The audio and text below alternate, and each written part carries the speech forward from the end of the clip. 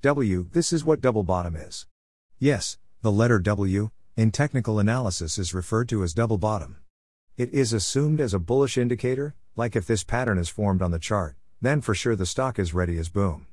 Although, many other things along with it, especially volume plays a critical role in taking a trade.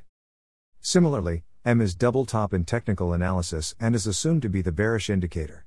Just if a person masters these patterns and some candlestick pattern, he can earn good capital because price action is the most important thing in the market.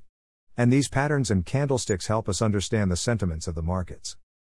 Also, in this one important thing is pullback. Many times, after a breakout, there is price increase and some new traders thinks that there will be a bull run.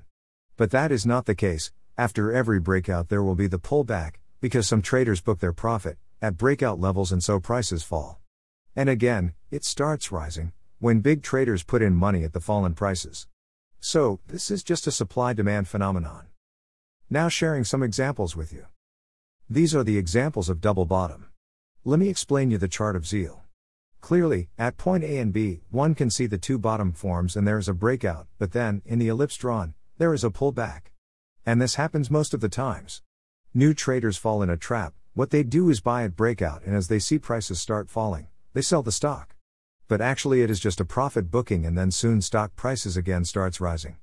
Also, one must keep in mind the crucial point over here is after the resistance is broken, it becomes support. You see in the chart of Zeal, currently the stock is at support. This is an example of double top. Points A and B represents the two top. C is a pullback, and then again the price of the stock falls. So the basics remain the same. After breakout, most of the time pullback takes place and intelligent traders buy or sell at pullbacks. There are many such patterns, which are the basics of technical analysis. And once anyone starts to see the charts, for sure you will fall in love with it if you understand it.